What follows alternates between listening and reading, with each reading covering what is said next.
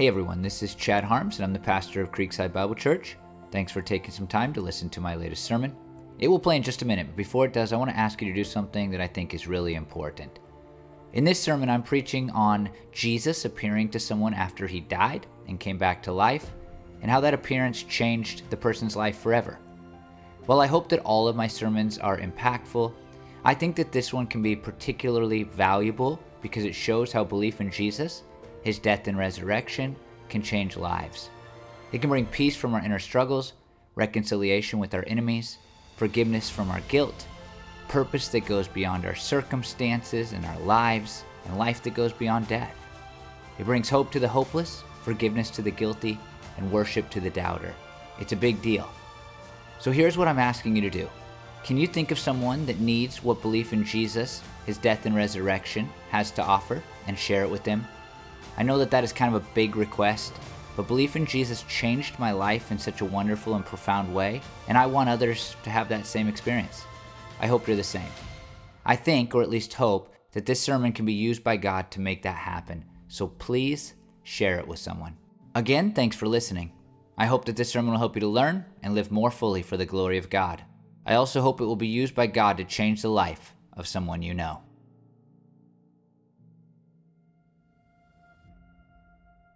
Hey everyone, my name is Chad. I'm the pastor of Creekside, and while you're watching this, I'm actually hanging out with a bunch of college students at Camp Topawingo, and I'm doing that because I was invited to preach at an event called Sprummer. I decided to preach on a topic that I'm calling Finding Truth in a Fraudulent World. All of the sermons that I'm preaching this weekend are coming out of the book of John, and if you've been around for a while, then you do know that I have been preaching through John at our church since October. I know what you're wondering, but no, I am not just reusing old sermons for this camp, but I am teaching something that's come out of what I have learned over the last 8 months preaching the Gospel of John. And the reality is I've learned so much. I hope that if you've been around, you've learned a lot too. I feel like I know the book of John so much better than I did last summer. And that's one of the reasons that I'm sad not to be with you for this last sermon in the book. But it's also one of the reasons that I wanted to preach this last sermon, even though I had to do it as a recording. I want to share in this sermon today one final story in the book of John, the final story in the book of John. But I also want to bring to our attention some of the incredible things that we've learned as we've moved through this amazing story of Jesus' life. Today we do have one final story, as I mentioned, and it's an important final story because it kind of wraps up or ties a bow on one of the storylines that we've seen in this book. Have you ever watched a movie and it kind of brings up these side issues as it goes, and it can leave, one of these side issues just hanging out there, and the movie finishes and you go, well, what happened to that one guy, or how did that one thing work out? But thankfully, one of those kind of side storylines in the book of John does get a conclusion, and that is the story of Peter. Peter's been one of the main characters throughout the gospel. Jesus is the main character, but Peter has been one of the key side characters or supporting characters in this gospel, the Gospel of John. And we saw that in the life of Peter, there's this tragic moment where Jesus is arrested, and Peter, instead of following Jesus or staying with Jesus, he abandons Jesus and denies knowing Jesus at all. And last week, Matt preached about how Peter sees Jesus on a shoreline and he jumps in and he swims to him, and Matt called you to also get out of the boat. But there's this lingering question that if you're really paying attention to the book, it just kind of hangs over the ending. Like, what happened to Peter? Like, what did Jesus say to Peter? How did Jesus and Peter get along after this? And even, did Jesus know about this or care to address it? And all of those questions are addressed in the story that we are going to look at today. In fact, as I read this passage of Scripture to you, it is very important that you have as a backdrop for this the denial of Peter. And so I'll just want to iterate that after Jesus was arrested, Peter denied even knowing Jesus, and he did that 3 times, and he did it, I think this is really important, standing next to a fire in a courtyard. And here we encounter Peter again standing at a fire along a shore this time. And with that in mind, we read this. When they had finished eating, Jesus said to Simon Peter, "Simon, son of John, do you love me more than these?" "Yes, Lord," he said. "You know that I love you." Jesus said, "Feed my lambs." Again, Jesus said, "Simon, son of John, do you love me?" He answered, "Yes, Lord, you know that I love you." Jesus said, "Take care of my sheep." The 3rd time he said to him, "Simon, son of John, do you love me?" Peter was hurt because Jesus asked him the 3rd time, "Do you love me?" He said, "Lord, you know all things.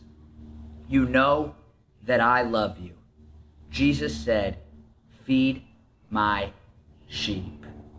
It seems to some that Peter was like under a cloud with the other disciples after his denial, that perhaps there was tension in his relationship with the others. And that may be a backdrop for this story. And it also seems that Peter needs to be confronted with what he has done in order that he can move on from what he has done, denying Jesus. And I mean that in a variety of ways that we will touch on as we move through this passage of Scripture. But first, let me just point out that Jesus asked this question here, and it's a really interesting question, but also a question that feels kind of awkward.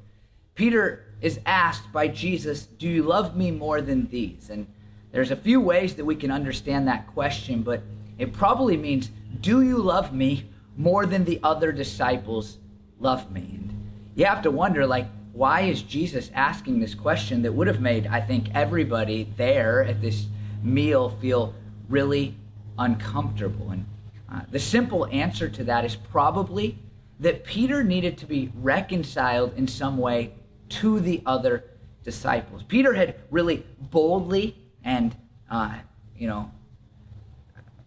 brashly declared that even if all the other guys, even if all of Jesus' other friends and followers fell away, didn't follow Jesus, weren't there for him in the end, he would stand firm. But then he hadn't. And so you have to wonder what that does to his relationship with these other people. And so Jesus, I think, asked this question in part in this awkward way in order to break the wall of tension, in order to reconcile Peter to these other disciples. And so he asked this question, and you have to think of it through the lens of Peter, who's standing there in this really uncomfortable moment. Like, how is Peter going to answer this? Do you love me more than these other guys love me? And I think Peter does a great job of answering this, but what an awkward moment for him. And he doesn't act as arrogantly as maybe he had earlier in the book of John. Instead, he just says, "Yes, Lord."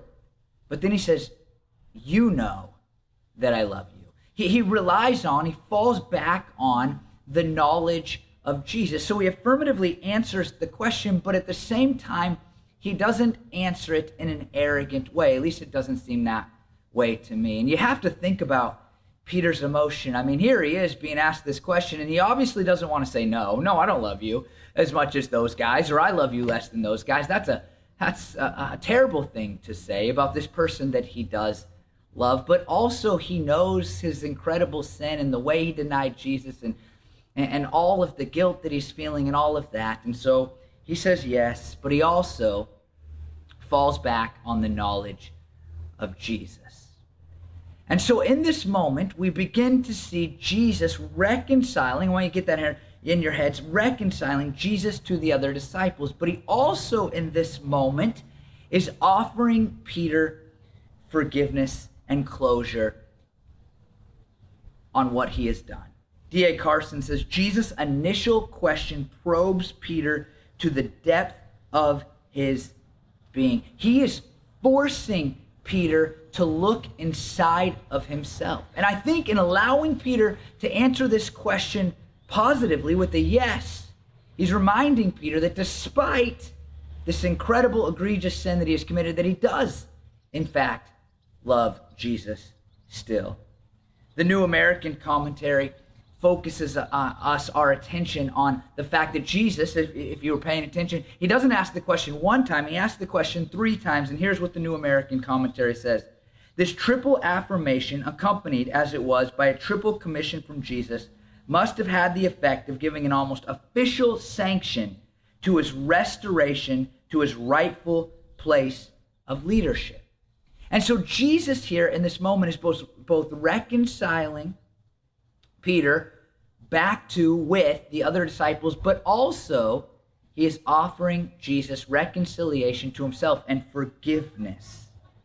In doing this, in asking this question 3 times, he really forces Peter to learn a hard lesson. A hard lesson about his fragility, a hard lesson about not being arrogant, but also, I think, a hard lesson about his need for the grace that Jesus is offering him.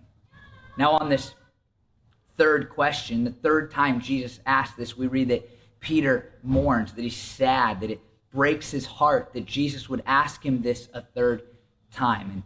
And we can make some guesses about why that third question affected Peter emotionally, but we really don't know the answer. But it seems that it strikes Peter in a different way than the first 2 times the question is asked. In fact, I think that it strikes Peter in the way that Jesus has intended to strike Peter. He is calling Peter to recognize what he has done, but he is also calling Peter to recognize that he is forgiven. This is a moment of reconciliation and forgiveness.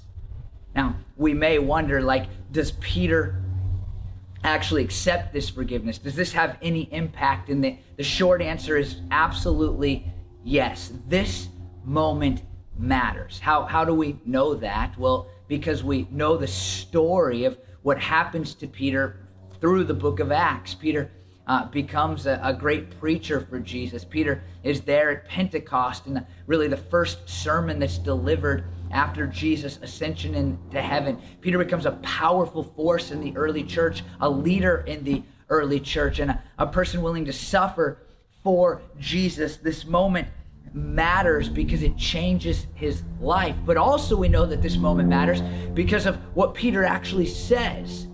Peter writes a couple of books in the New Testament. They're called 1st and 2nd Peter. And in 1 Peter 5:2, he uses very similar language to what Jesus has said here in this appearance story. Here's what it says.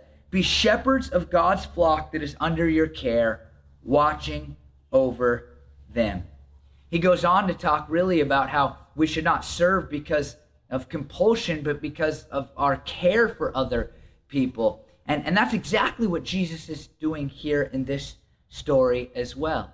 Jesus is showing Peter that love of him should drive his ministry. You see in this moment as Jesus says, feed my sheep, take care of my sheep, feed my sheep, Jesus is commissioning Peter to do a new work, to have a new purpose in life. And so Jesus begins with, do you love me? I think we have this backwards far too often. Often we serve because we're supposed to. We serve, and that's, we are, but we serve because somebody told us to, because there's needs. But service of Jesus should start with our love for Jesus. So in this story, this appearance story, the final appearance story of Jesus after his resurrection in the book of John, we see that Jesus comes to Peter, talks to Peter, and he does 3 things for him. He reconciles him to others, he offers him forgiveness, and he commissions him for a new purpose or new work. The resurrection of Jesus can do all of those things for us as well. Jesus can reconcile us to people that we never thought we could be reconciled with. Jesus brings us forgiveness for our sins and erases the shame and the embarrassment that surrounds those past sins. And Jesus' resurrection gives us a new and better purpose for our lives. It would be hard, I think, to read through this story of Jesus post-resurrection in the book of John and to miss that, not because it would be easy to skip over, but because we would miss so much. If the story of Peter is not tied up, it leaves him out there, and we wonder, what happens? What does Jesus do to change his life? But here we see what happens. Jesus reconciles him to others, forgives him for his sins, and commissions him for a new purpose. Now, the story continues, and here's what is said. John 21:18-23. Very truly I tell you, when you were younger, you dressed yourself and went where you wanted. But when you are old, you will stretch out your hands, and someone else will dress you and lead you where you do not want to go. Jesus said this to indicate the type of death which Peter would glorify God. Then he said to him, "Follow me." Peter turned and saw that the disciple whom Jesus loved was following them. This was the one who had leaned back against Jesus at the supper and said, "Lord, who is going to betray you?" When Peter saw him, he asked, "Lord, what about him?" Jesus answered, "If I want him to remain alive until I return, what is that to you? You must follow me." Because of this, the rumor spread among the believers that this disciple would not die. But Jesus did not say that he would not die. He only said, "If I want him to remain alive until I return, what is that to you?" Now, here Jesus predicts Peter's martyrdom. He predicts that that Peter will die for his faith, for loving and serving Jesus. That's probably something he feared when he denied Jesus, but eventually that is exactly what would happen to Peter. And I'm going to talk about that more in a second. But first I want to point out at the ending. Peter looks at this other disciple, the disciple that Jesus loved, and he's like, was he going to die too? And I don't want to say much about this, but Jesus says, hey, that's not for you to know. I'm not going to tell you that. And you ask, well, why is that story in there? And if there's any application for us, I think it's this afternoon. It's simply that we are called to serve Jesus in different ways. Some will not suffer and some will suffer. We must do what God has called us to do. But I want to skip forward and talk more about this denial of this martyrdom of Peter. History tells us that Jesus is right, that Peter is in fact killed for his faith. When Jesus says that his hands would be stretched out, that Peter's hands would be stretched out, it's probably a reference to Peter being crucified, and history tells us that he was crucified. In fact, history tells us that he refused to be crucified right side up, but rather he chose to be crucified upside down because he did not want to be killed in the same way as Jesus. He did not feel worthy to be killed in the same way as Jesus. He died on an upside down cross. I think a big part of the reason that Peter was willing to suffer in that way specifically is because he recognized how the resurrection of Jesus had changed his life. He had reconciliation, he had forgiveness, and he had a new purpose, and so he was willing to die for Jesus, and he was unwilling to die in the same way as Jesus because he did not feel worthy. I was at Jamba Juice several years ago, and I saw this girl with an upside down cross on her arm, and I said, "Hey, do you know what that cross means? Do you know where that comes from?" And she said, "Yeah, that's the cross of Peter." And I was like, "Do you know the story behind that?" And she said, "Yeah, he just didn't feel worthy to die in the same way of Jesus, and so he chose to die on an upside down cross." And I said, "Oh, that's awesome. You must be a Christian." And she said, "No, I'm not." And that was kind of the end of our conversation. She walked out. It wasn't awkward or anything, but that was the end. And it amazes me that somebody could know that story and be so flippant feeling about the question, are you a Christian? Because I believe in the story of Peter, we have such an incredibly profound change in a person's life that it should compel us to at least take seriously the question, what happened to that man? I'll tell you what the Bible tells us happened.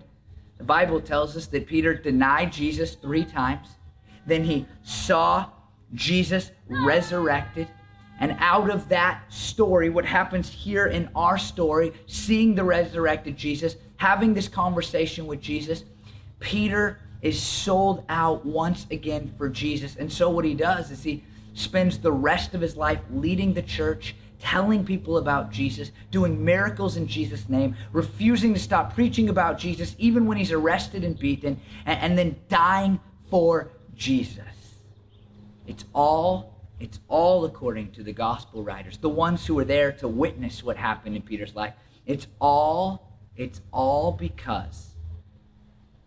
because Jesus rose from the grave and appeared to Peter. You may not have noticed, but in the middle of the 2 big sections of scripture I read, there's this one phrase, follow me. Jesus calls Peter to follow him.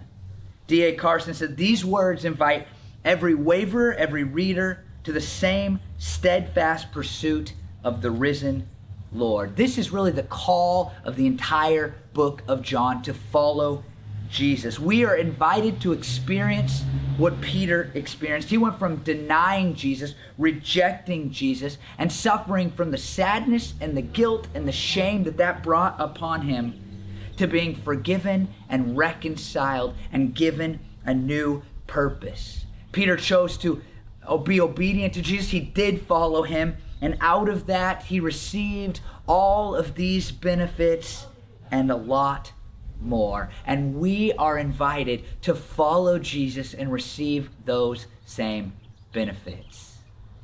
In many ways, John leads us, I think, to follow Jesus. But he does that by telling us who Jesus is, because we never want to follow somebody that we don't know, that we don't trust, that isn't worth following. And the entirety of the book of John is written so that we might know who Jesus is. And so I want to review what we've seen as we've worked through this book in the last several months. Way back in October, I preached a series called The Word. And in that series, we received this high Christology from the book of John.